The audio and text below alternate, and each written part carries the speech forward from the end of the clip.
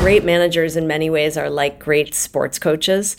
And so the first thing they do is clarify, which is, where are we going? What is the vision? How can you understand how your work relates to the purpose and mission of what we're doing?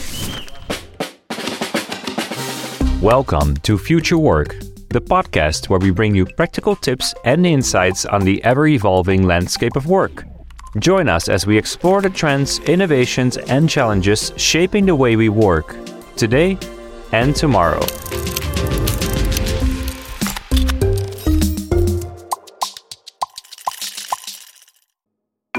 How do we successfully manage teams in the age of remote work? That's what I discussed today with Jennifer Dulski, the founder and CEO of Rising Team. And Jennifer knows a thing or two about managing teams. After working for Yahoo, Jennifer became co-founder and CEO of the Deal Map, which was acquired in 2011 by Google, where she spent almost 2 years as a senior executive. She joined Change.org as COO and president and played a leadership role at Facebook. In April 2020, she founded Rising Team, a platform that we have loved using to easily run awesome team development sessions that increase connection and engagement. Jennifer also writes about leadership for LinkedIn influencers and Fortune, and she's a Stanford Graduate School of Business Management lecturer. Her first book, Purposeful, about how we can all be a movement starter, became a Wall Street Journal bestseller. So yes, she knows a thing or two about managing remote teams. Let's dive in. Thank you so much for having me. Happy to be here. So Jennifer, you started your new company, Rising Team, that I just mentioned during the pandemic. What was the idea at that time and how has it changed since? Because a lot of things have changed just in the last 2 years. No kidding. It's interesting. I started Rising Team at the beginning of 2020. So I did not know, as none of us knew, that there was a global pandemic coming. And I started Rising Team, as many founders do, to build the tool I wish I had had. So, I've been leading teams for 25 years, as you mentioned, and I always felt like, for me, our organizations were most successful when the teams were successful, when people felt cared for and empowered and supported. And I didn't feel like I had the tools I needed as a manager. And so I sometimes describe it like, even when I had executive coaches and fancy trainings and so forth, it was like being taught to fish and then going back to the lake with a binder, instead of a fishing pole. And so I ended up hacking together a bunch of tools to use with my teams, but I never really felt like I had what I needed. And so the idea behind Rising Team was to give all managers and leaders scalable products that they could learn how to be a great leader and then have the tools to bring those concepts to life with their teams.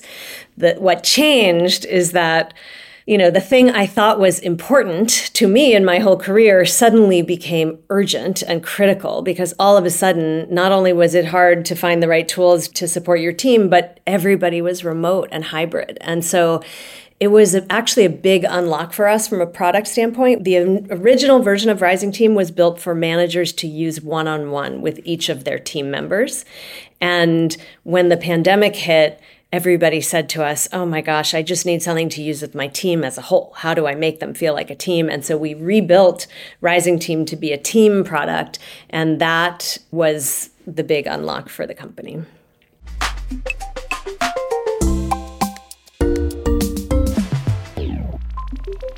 The fundamentals of how to run a team successfully are well documented.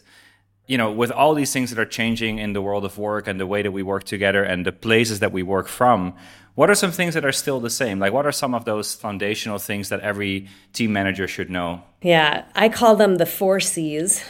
Not everyone may label them the same way, but I like to think in, acronyms. So for me, it's the 4 C's.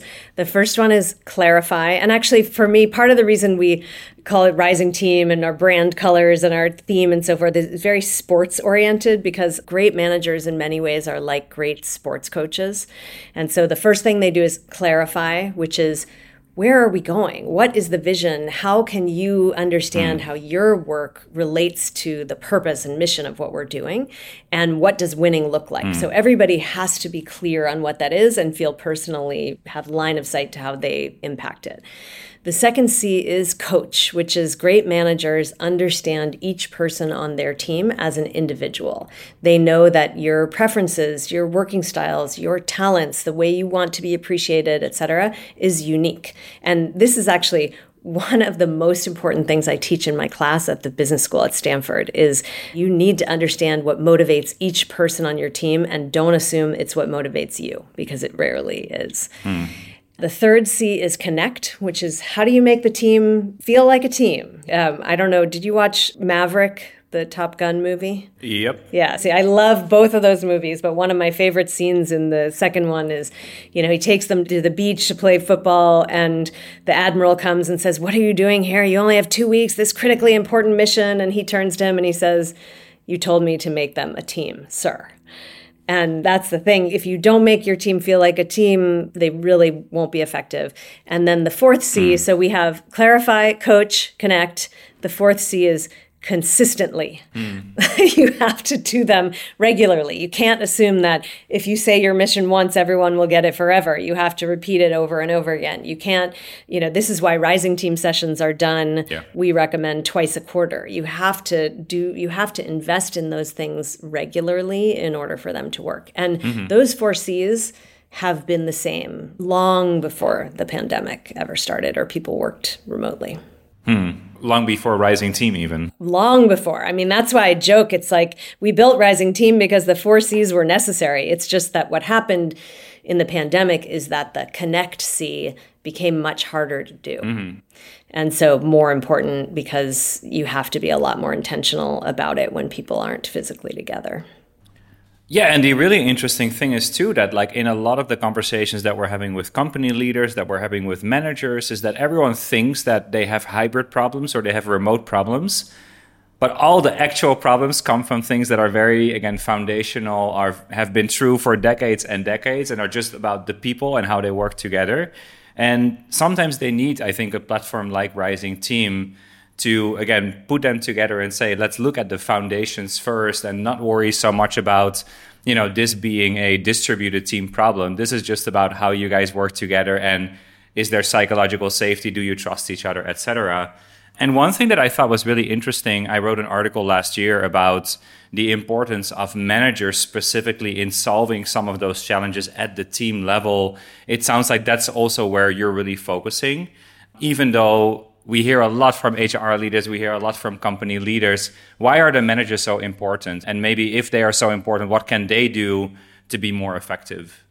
Yeah, so managers are the key to everything here. And the reason is that the things that employees really want, that employers are overlooking, cannot be done top down. So if you look at the data, one of my favorite studies came out from McKinsey. They did a global study and they asked employers what they think employees care about. And then they asked employees what they care about. And there's some overlap, right? Compensation is a good example of things everybody knows people care about. But there's also a whole set of things that employees really care about that most companies are under-delivering, which are things like feeling valued by my organization, feeling a sense of belonging, having trust and care with the people I work with, having a clear sense of my path for growth inside this company. And those things, they just can't be done top down. You can't have a CEO come out and say, today everyone's going to feel valued and like they belong. It has to be done team by team, manager by manager at the ground level. And the challenge here, we did a survey. I know you do a lot of these really great research studies. We put out one in the spring called Evolution of Teams.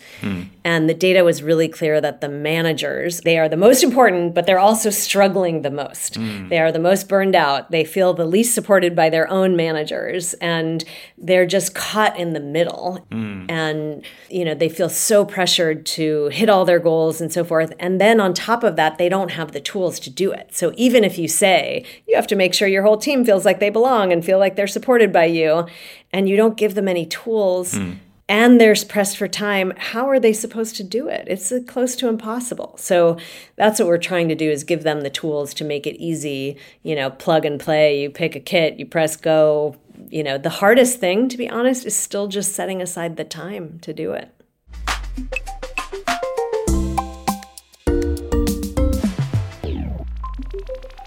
Yeah, and that maybe leads to another really good question, that if the managers are so important, are organizations themselves underestimating the importance of people managers?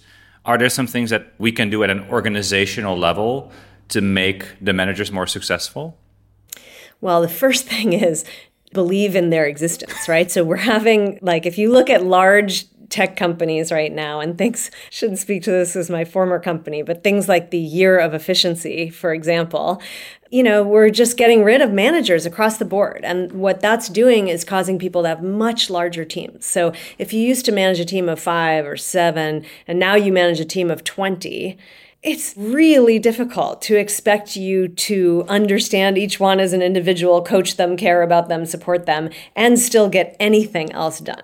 So, the first thing I would say is don't make your managers manage too many people if you want people to feel invested and supported in.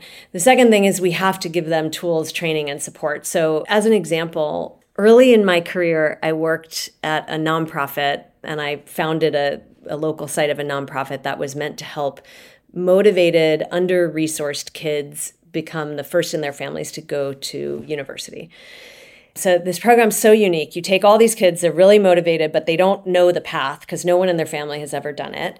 And they haven't had the support. And to be honest, no one has ever set the expectation for them that they can do it. And this program, they have to do a big application. They go to this program in the summer, and the teaching is all done by high school and college students. So you have middle schoolers, 12-year-olds being taught by 18-year-olds. But what that does is model for them what's possible. And the key formula had 4 things. One was set the right high expectations, right? So in this case, we believe that you can go to college. That was the expectation. The second was support them to be able to do that. It's not enough to just set an expectation. You have to offer the support, the tools, the help, the assistance, and that's what they did. And then once they have the tools, you require their action and delivery against the milestones, to do. And so these kids, for instance, you had to be able to take algebra by the time you were in 9th grade, as an example. And if they did their hard work in the summer and got into algebra, they were on that path. And what I saw from this program is if you set the right expectations, offer the support and tools, and require the practice, then people can absolutely achieve the very high expectations. And so if what we want to do is empower managers, we need to do just that. We need to set the expectations, provide tools and support, and require practice against the milestones. That's what it takes. And most companies don't do that.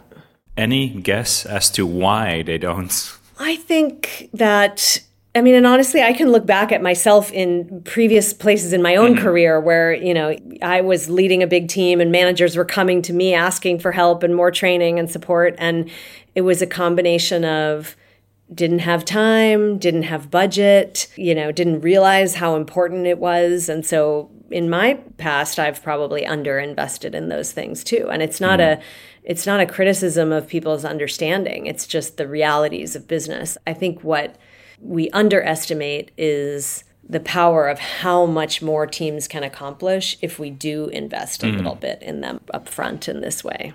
Okay, I think that sounds like a really good rallying cry. And I think that is something that companies can really take to heart, is that, sometimes you do need to kind of take a step back and look at what you're doing and what's possible. And there is more potential there, right? Teams can rise. So I think that's a really good one.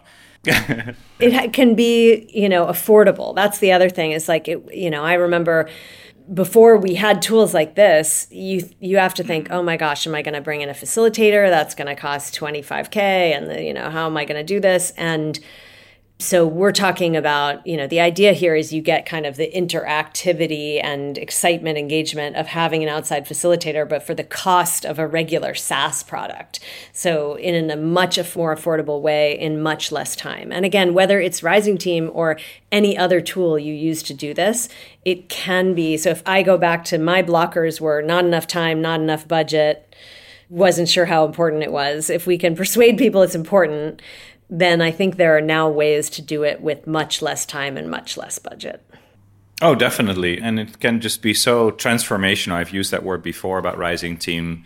And not to make this sound like an ad, but, again, we've used it, we've felt the impact, just like you said, like you've been doing this kind of training for super senior leadership teams. And now we get access to that for like a really low fee per month. So it is pretty incredible. And one of the first kits that we did was psychological safety, which is something that I had heard about. But, again, I would never have even just done the effort of going on Coursera or on YouTube and finding some kind of lesson or training about that and then facilitate a session with the team. But, you prepare that in the key content, the key things we need to know, and then exercises to actually be familiar with the concept and build psychological safety. So can you maybe just on that one topic, because I think it was one of the ones that really stood out to me and the team, can you share a bit like what is psychological safety? Why is it so important? And how can we help teams build it? Sure. So psychological safety is creating an environment where employees feel comfortable expressing their thoughts, their ideas, and their concerns without any fear of negative consequences. Yeah, and those fears are typically pretty justified, right? That's right. They can be. And you can look at environments when you don't have psychological safety, there are major consequences, like, the software error in the Boeing airline as an example, where people presumably knew that there was a problem and nobody felt safe enough to speak up. And then they had a major safety issue. So the consequences of not having psychological safety are high, especially at some companies. The benefits of having it, teams that have psychological safety are more innovative, more creative, they are more engaged, they have better retention, they have fewer errors, all of that stuff. And Google did a big project called Project Aristotle, where they studied all the different factors of the highest performing teams in their company and the teams that were lower performing. And they found that psychological safety was the number one most important factor driving high performing teams. So it is critically important. It actually has 4 stages. So the Rising Team kit that you did is about stage 1 of psychological safety, which Tim Clark, who wrote that book, calls inclusion safety, which is how do we make people feel safe for what they bring to the table? They should feel included for whatever their preferences, their talents, etc. And the kit that we developed for inclusion safety has an activity called user manuals, which is used in a lot of workplaces now. The idea is, if I were an appliance, how would I operate? And the reason that kit works so well is because it builds over time. So one thing we know about psychological safety is you can't just say, today everybody's going to be psychologically safe and, boom, it turns on. You have to build it by building trust over time. And so the session starts with, a lightweight warm-up, some icebreakers, and then it goes into working style preference questions, which are easier to answer, like what times of day do you like to work and when is it okay to interrupt you? And then it builds from there into deeper, more vulnerable questions like what do you struggle with at work, or what do you want your team to really understand about you? And the reason that works because you build up over time, and also there's a step where the team lead has to start by modeling and sharing a story about something they struggle with. So this is another reason why a tool like Rising Team is very different than traditional training, because you can always put leaders in a room and tell them they have to be vulnerable with their teams. What you can't guarantee is that they will actually do it when they leave that room. But if you're in the middle of a session and there's a page everybody sees that says, team lead, go first, share a story about a struggle, there's no way out of that. You got to share it. And presumably if you do, then your team sees you being vulnerable and they are more vulnerable over time. So what we've done, now we've built a session for each of the 4 stages. So there's one for inclusion safety, learner safety, collaborator safety, and we're just now building the one called challenger safety. It's called speak up culture. And in addition to running the full sessions, we also have little tips that people can do in between the sessions or outside the sessions. Maybe I can share a couple of those now for people who aren't going to use the full kit so that they have a few quick tips. Let's do it. Sure. So the first one, as I mentioned already, is be vulnerable. Like the more you as a leader can share stories of things that have been hard for you, the more your team is likely to do that. The second one would be something we call include all voices. So one of the things that we see on teams is that as everybody knows, some people are very fast to speak up and other people are much slower and need time to think and so forth. And so you can try things like asking a question and having people write down their thoughts first, and then asking everybody to share their written thoughts so that you make sure that there's room for everybody's voice, including introverts who need some time to think. And one other tip is just about asking good questions. So, things like, okay, is everybody on board or does everybody agree is a horrible question for psychological safety. What you want to do is ask pointed questions like, is anything missing? Or what do you see that could go wrong here? Like specifically ask the question of the thing you want people to point out, and that's much more likely to elicit the types of answers you want. Incredible. So they're very simple. They require no budget, very little time. All it takes is just people to understand that this is important and then apply some of the lessons, right? So thanks for sharing that.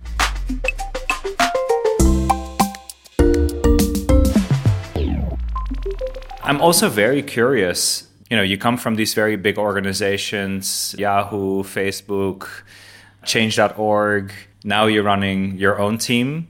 What lessons are you applying? Like, are you, you're in a different kind of seat now, right? Are you able to apply all your own wisdom? Do you still then run into challenges? Yeah, I'm very curious, yeah.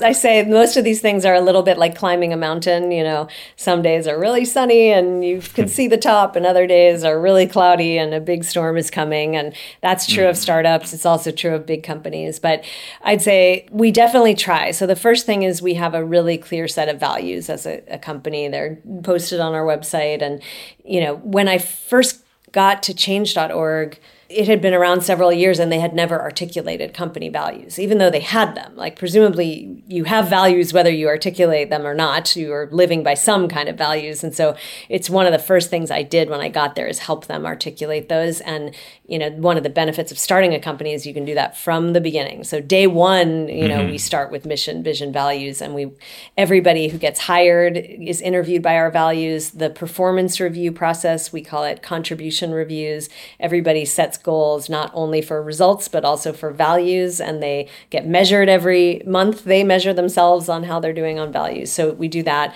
The second thing we do is we use our own product fairly consistently. So we put it in our company goals to run X numbers of rising team sessions per team per quarter. And that really does help us be deeply connected and grow together.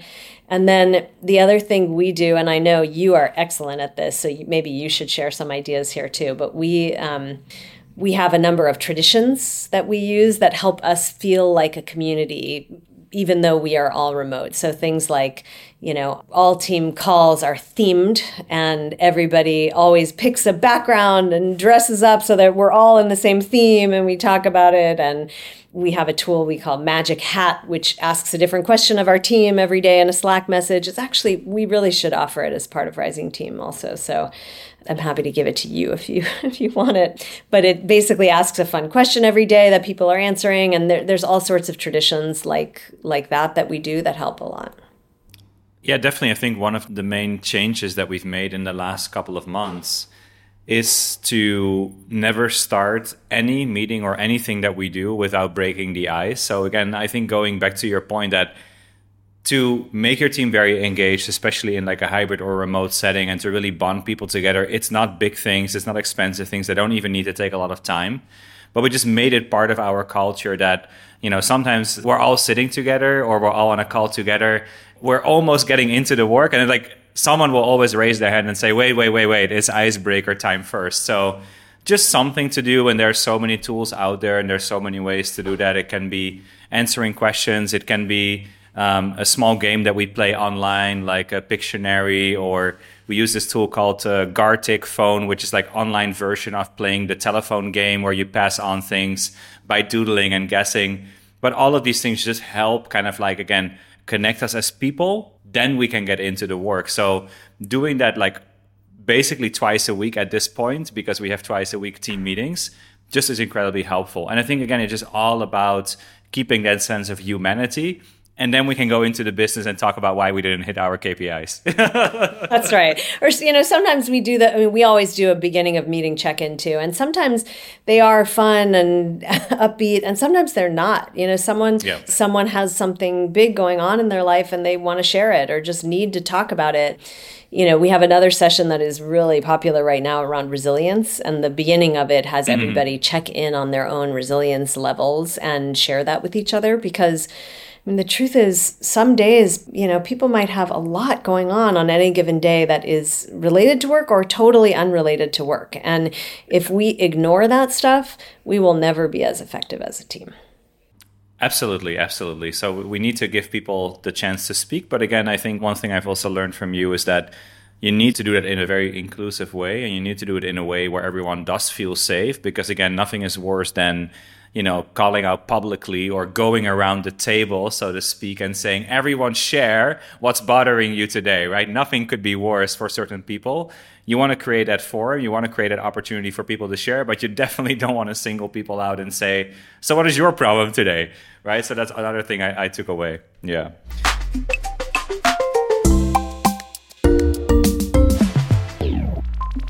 So much wisdom from you, so many great insights here. To close out the podcast, the interview, if there was one key lesson, I know you have so many lessons specifically, but if there was one key lesson or key thought or key wish that you could convey to the world, what would it be? So one thing about me, and if anybody reads my book, you'll learn about it, is that I love acronyms. In fact, my last day of class, of the class that I teach, is all about the acronyms by which I run my life. I grew up in a family that loved using acronyms. We had a list on the refrigerator and so forth. But the one that means the most to me is what I call FOWM, F-O-W-M. It is the opposite of FOMO, essentially. It stands for focus on what matters. And it comes from a few experiences that I've had in my life that have been quite difficult. One of which is I have two daughters, and one of them got in a very bad accident on the playground when she was 7, and I was at a work offsite, and it was horrible. I won't go into the whole story right now, but it gave me intensely deep perspective, and it just made me realize that a lot of the things I thought were important at work weren't actually that important. And it's not to say that we shouldn't care about our work. We absolutely should. But at the end of the day, I say people don't lie on their deathbeds saying, I wish I hit that one more OKR. Like they say, did I spend enough time with the people that matter to me? Did I do anything that matters in my life? And so that's why I say FOAM instead of FOMO. Beautiful. Jennifer, thanks so much for being here today. It was great to speak to you.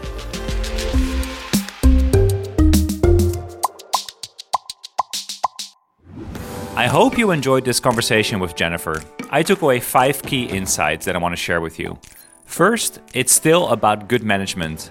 Many things may be different now, but the basics of good management still stand. And for Jennifer, those are the 4 C's: clarifying, coaching, connecting, and doing that consistently. The second insight is that companies need to support their managers better.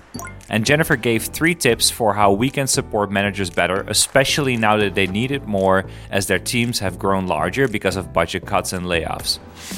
1. Set the right high expectation. 2. Offer the support to get there. And 3. Require their action and delivery. The third point is that psychological safety is key in the future of work. Jennifer explained that psychological safety is when people feel safe to express their thoughts, ideas, and concerns without the fear of negative consequences. One of the stages, inclusion safety, can be as simple as writing and sharing personal user manuals, as Brian Elliott from Slack also said in the last episode. And the last business lesson that we can all apply is that traditions are more crucial than ever in distributed teams. And as Jennifer is now running a remote team herself, she has seen the importance of rituals. That can be as simple as wearing a themed outfit at a virtual meeting or asking a random question daily. And then finally, a beautiful personal insight: practice FOAM, focus on what matters. Jennifer had a difficult experience when her daughter got into a playground accident, and by the way, she's recovered fully. And it made Jennifer realize that people don't lie on their deathbed saying, I wish I had hit one more OKR. Instead, they'll think about the people that mattered to them and the things they did that mattered. So forget about FOMO and practice FOAM. I think those were 5 great insights, and I highly encourage you to follow Jennifer Dulski for more. Also, stay tuned for more future work. In the next episode, we have Edie Goldberg, a leadership coaching veteran and SHRM Foundation board member. We talk about talent marketplaces, fractional talent, and how we can get ahead in the age of AI. To get updates on all of our new episodes, go to flexos.org/subscribe.